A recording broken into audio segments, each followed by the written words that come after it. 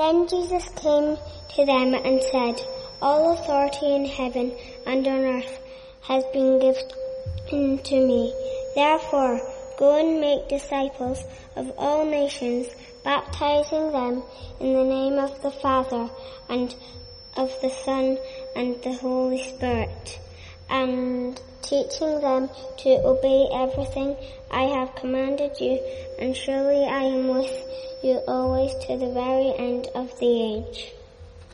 Lord God, may the words of my mouth and the meditations of my heart be acceptable in your sight, and connect with people today, to challenge, to inspire. In Jesus' name, amen. Now, I'm going to ask a question, and don't worry, the camera is not on you. Has anyone ever been to court? Oh, lots of hands. Has anyone ever been on a jury? Still quite a few hands. I'm not going to ask if you've been in the dock, okay? But have you ever been called to be a witness? Oh, one or two folks now. I don't know about you, but it's a scary experience. Would you agree? Yeah, a few nodding heads. It really is a scary process. The first time I was called, I was really petrified. You see, what I didn't know beforehand was that when the incident happened, many months previous to the court appearance, I gave a statement to the police. I signed a statement. I thought when it came time to go to court again, I would get to see my statement again, because in the interim period, and we're talking many months, life had happened. So many things had changed, and I was expected to remember everything that had happened. And I had to remember it truthfully, because the evidence I was going to give could possibly have an effect on the life of the person who was standing trial. That might be in a good or a bad way. So when I read verses like Acts 1-8, which was highlighted at the beginning of the Meadows Festival video, "You will be my witnesses in Jerusalem and in all Judea and Samaria and to the ends of the earth." As well, and taking that alongside the words of the Great Commission, "Go and make disciples of all nations, baptizing them in the name of the Father and of the Son and of the Holy Spirit, and teaching them to obey everything I have commanded you." So when I think of those words and thinking about being a witness, I remember back to that time when I was a witness in court, how scared I felt then. And yet Jesus is calling us to be witnesses in a different way. And I have to say, for many people, it can be scary, particularly the first time or the first dozen times you do it. And yet Jesus is calling us, all of us, to be witnesses. Witnesses to God's kingdom here on earth. That's quite a challenge. But then I remember that all that Jesus has done has been written down for us in the Bible, so that we can share it with others, so that the job of being a witness is far easier than in a courtroom. And you can have it to hand, although not always when you're perhaps sharing a word with somebody. 2 weeks ago, I spoke about Jesus sending out the 72, no luggage, no real planning beforehand, to go and speak of the good news of the kingdom. And although, if we read around what it says in Scripture, the planning had been done by Jesus in his training and equipping of the disciples to go and to do that same work he had been doing. We saw at the start of the service in the video how seeds can be sown through missional outreach down the park. At that service that day, I challenged people to think about how they might do mission in their lives. And I'm pleased to report that, as you saw from the photos, some folks left the church with their picnic bag that day. In fact, a large number. And they went across to help. Well, they went to enjoy their picnic and the sunshine, but then a number stayed to help with the biscuit icing, with the crafts, with giving free hugs, with some finding gifts and skills that they didn't know they had. And I'm not going to name any names, but you can ask some questions in the Pillar Hall when you have tea and coffee after the service, and you might find out who they were. So we're going to follow up on that today. The scripture reading for today highlights again that Jesus has called and commissioned all of us to go and make disciples of all nations. We know it as the Great Commission. But here's a snag. How many of us are doing it? I wonder if we are committing a sin of omission by not following through on Jesus' words. So becomes a great omission, when really we should be filled with the joy of Jesus and let the Great Commission do the work through us, Christ's work through us. If we come here week by week, or watch online week by week, we learn about all that God has done, particularly through Jesus. But then if we don't do anything with that learning, with that teaching in our everyday lives, we are what Rick Warren refers to as self-centered consumers. Self-centered consumers who need to be turned into servant-hearted Christians. In hearing the word preached and explained, we are being equipped, just as those first disciples were, to go and be witnesses. Earlier in chapter 28 of Matthew, we read in verse 10 that the two women who had gone to the tomb, originally to anoint Jesus, they became the first evangelists. Because Jesus said to them, "Do not be afraid. Go and tell my brothers to go to Galilee where they will see me." Go and tell. They had to go and tell the disciples what had happened, what they had witnessed. And they had to make them believe it. Because, sadly, many women were not believed back in those days. But those women were the first evangelists. Go and tell. That's what we have been asked to do. Go and tell. That's always the hard part for us in our 21st century culture. For in telling, we might actually open ourselves up to all sorts of comments and even abuse. Because some people don't understand why we believe what we believe. In some ways, it's easier to give a stranger a hug and engage them in a conversation. Yes, faith might come into it. And while the person might not remember at the time, they might remember there were some silly, crazy people out in the meadows giving hugs, giving free biscuit icing, and etc., etc. They might remember the conversation they had with some of you. Yes, faith might come into it. And we can hope and pray that at some point in their future, they will remember and come back to us. Or we can go and meet them where they are, just as the TCP shopkeepers do. As the TCP team do to the shopkeepers, sorry. There may be someone in our lives who wants to know more about Jesus, who might accept a prayer. Sometimes we just have to go where the Spirit leads.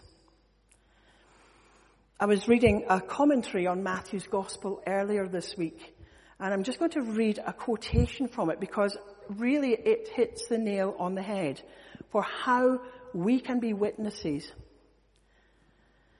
Reeves says, even though we didn't follow Jesus like the 11, we believe we are able to make disciples, teaching them to obey everything Jesus commanded, because Matthew wrote it all down for us.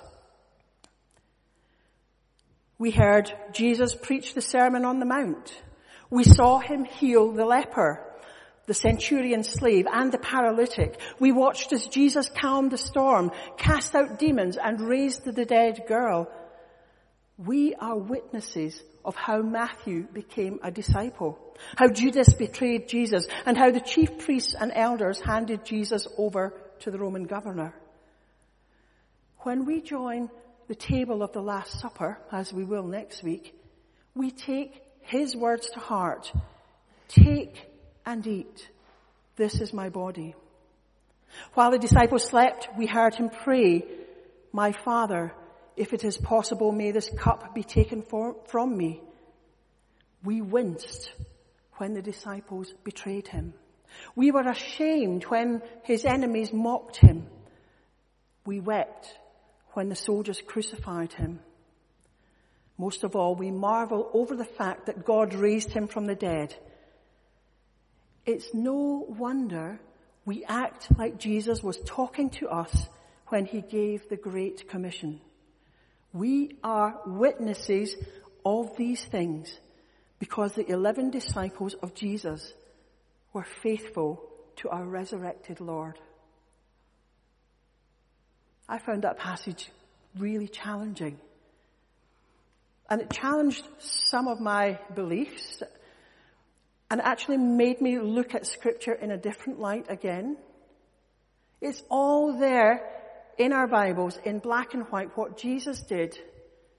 And that should enable us to witness. The disciples were faithful to their calling, with many giving their lives in doing so. Now, we're not asking you to give your lives, although you might give yourself, all of yourself. Are we being faithful to our calling? And when I say we, I don't just mean the folks who do stuff that some of us, just so some of us don't have to. And I might add, don't think that any of us are too old. Because in Genesis 17 it says, when Abraham was 99 years old, the Lord appeared to him and said, I am God Almighty, walk before me faithfully and be blameless. Then I will make my covenant between me and you and will greatly increase your numbers. And don't think you're too young either. Some of our children are the best witnesses because they have no fear, or they don't have the fear that we seem to put on ourselves as we grow older. We're all called to lead missional lives. Yes, some of us might be more proactive than others, but age or infirmity or busyness are not reasons for not playing our part. So one group which has been playing its part is TCP. For those who don't know, that's Toll Cross Community Pastors. And I'm going to invite two of them to come and join me now, Elaine and Judith.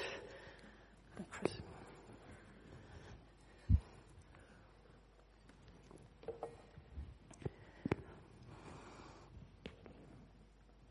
Oh.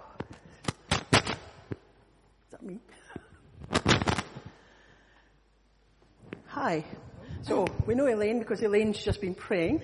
Judith is fairly new to us, but she's already hard at work and we're very grateful for that. So I did give them some preset questions to help us along. So excuse me reading them properly because I don't want to throw them.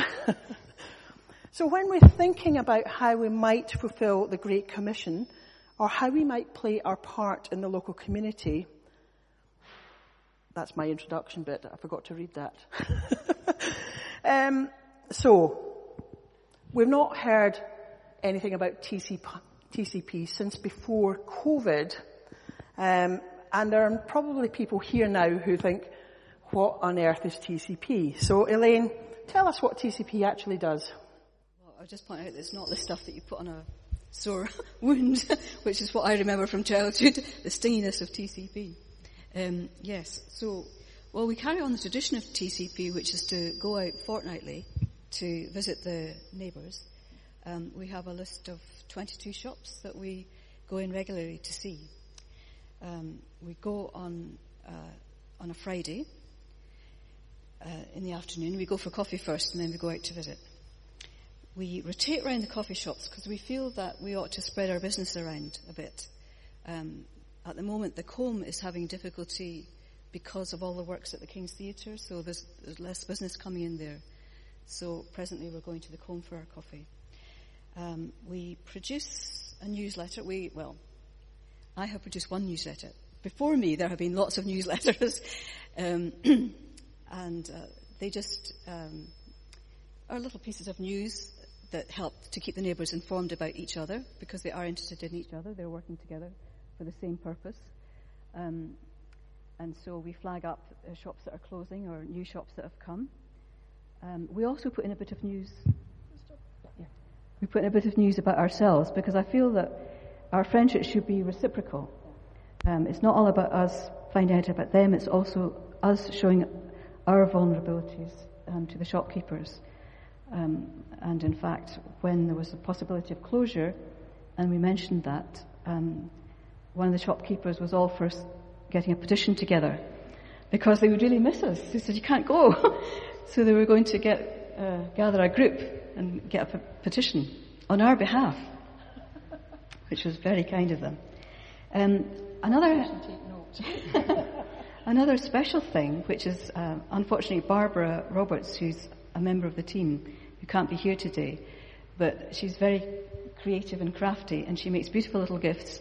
And at special times, Easter and Christmas, we give each of the shopkeepers a gift on behalf of the church. We also finally have one-off events. We had an event which I think some of you here came to, which was great.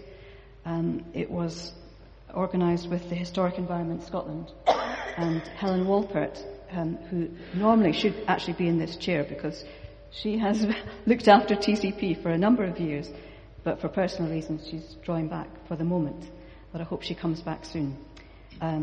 So she organised that event, and it was very, very successful, we thought. It brought the church and the community together.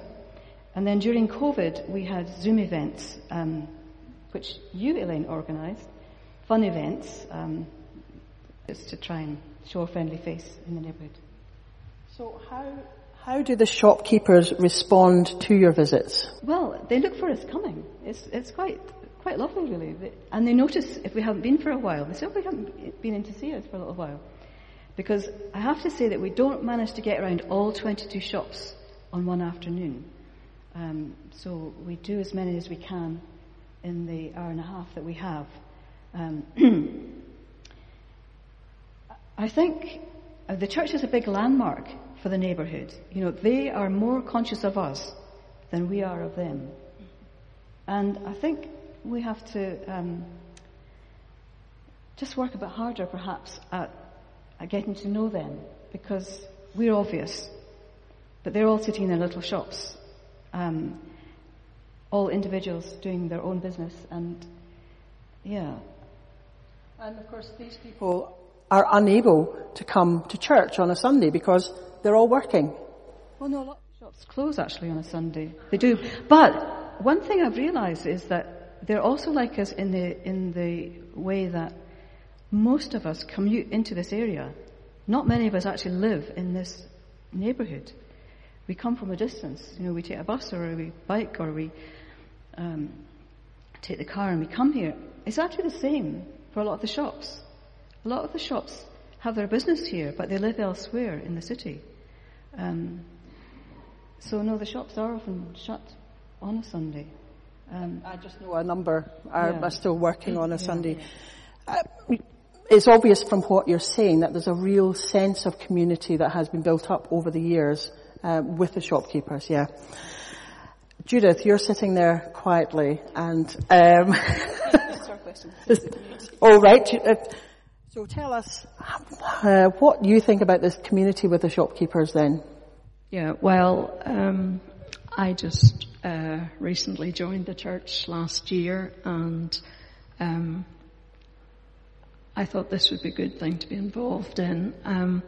I think there definitely is a sense of community because, you know, they all look out for each other. It's a bit of a family of shopkeepers. And maybe I should say one of the reasons I got involved with TCP was I picked up a leaflet in the Pillar Hall, and I thought, you know, that's right up my street. My dad had a menswear shop in Belfast as I was growing up. I used to help in the holidays. I used to help with doing windows. So I know what it's like to have that retail experience in the family. Somebody who works Saturdays, maybe Sundays. There's not always a regular income. You don't have a pension. You need to do that yourself, all your tax. Lots of people know this, what it's like being self-employed. And also just that, you know, things like Christmas are a big opportunity to sell. My husband also has been involved in retail as well, working in John Lewis and various places. And again, it's just that sort of awareness that there is a community with other shopkeepers. So for instance, in this area, there's a new bar restaurant opened next door called Patron Saint. And I haven't visited it yet, but I did look up their website just to see about them. And it actually says on their website that they chose the name Patron Saint because they share a wall with the church. They're actually right next door. Who knew? They then get their coffee from Modern Standard Coffee, who's up the road. And in exchange, they give them barista training. Morse Dolce, which is the shop across from us here that sells ice cream and coffee. When it opened, it was a bit slow. Business was a bit slow for Arshad, the owner, and other people were looking out for him in the area. On a more serious note, when one of the shopkeepers heard of a sudden death in her family, she actually went to a neighbouring shop for support first off. So I know that the group supports each other, but can you explain how you do that? Because not everyone does. Well, we work hard at our friendship, so we make time for each other. In the summer especially, when TCP isn't on and we aren't meeting, we like to go for walks together. We also have read quite a few books together. At the moment we're on Pilgrim's Progress, which you might think would be deadly dull, but it's actually really great. So yes, we share our lives together. Yeah, friendship's important. It strengthens us as well. And final question, what can we as a church do to support the work of TCP? Well, I've given that some thought, and I've got four general things I thought the church could maybe help with. Obviously, prayer. Prayer is really essential for this kind of work, for any kind of work in the church. To pray for us, because we all have our own personal difficulties, our own personal circumstances that we're dealing with. So we need your prayers. We always pray before we go out to visit, or we try to anyway. But also to pray for our neighbours. And that brings me to presence. I think it's very important that the church has a visible presence in the neighbourhoods, but we actually get out there and frequent the shops. And what I was thinking was that, I was going to bring this up at the learning community, but since we're not having the learning community, that we could each adopt a shop. You know, we don't need to do the 22 shops, the whole neighbourhood. We could just find one shop that we had a personal affinity for, or just a fellow feeling for, and make a point of going in there from time to time and becoming a Kent face in the shop. Because it can be very lonely for the shopkeepers. They're sitting in their little corners, and sometimes, you know, hardly anybody comes in during the day. So that's something simple and very precious that we could do for them, I think. I remember one time when we were going round, somebody thanked us for bringing good cheer to the neighbourhood. So it was just, you know, a friendly face, a smile, an interest in what they're doing, because they're interested in us. So a presence and a friendship, and remembering that friendship is two-way. I think initially when I joined the group, there was a lot of, because we were trying to get around everybody, it was kind of hello and goodbye and a very quick visit. But the friendships have deepened over time, because I think we don't just ask how they are. When they ask how we are, we give them some of our news and what the church is doing, because friendship always has to be two-way. And the last thing I would suggest the church can do is to, in the forward planning of the church, of our church, that we consider the neighbourhood in our plans. Because we are in a neighbourhood, we are part of this family in Tollcross, and that we should really be considering their needs when we're considering our own needs and draw them in. One of the difficulties that we've become more aware of is how hard it is to make a living here, because the rates go up and the footfall drops.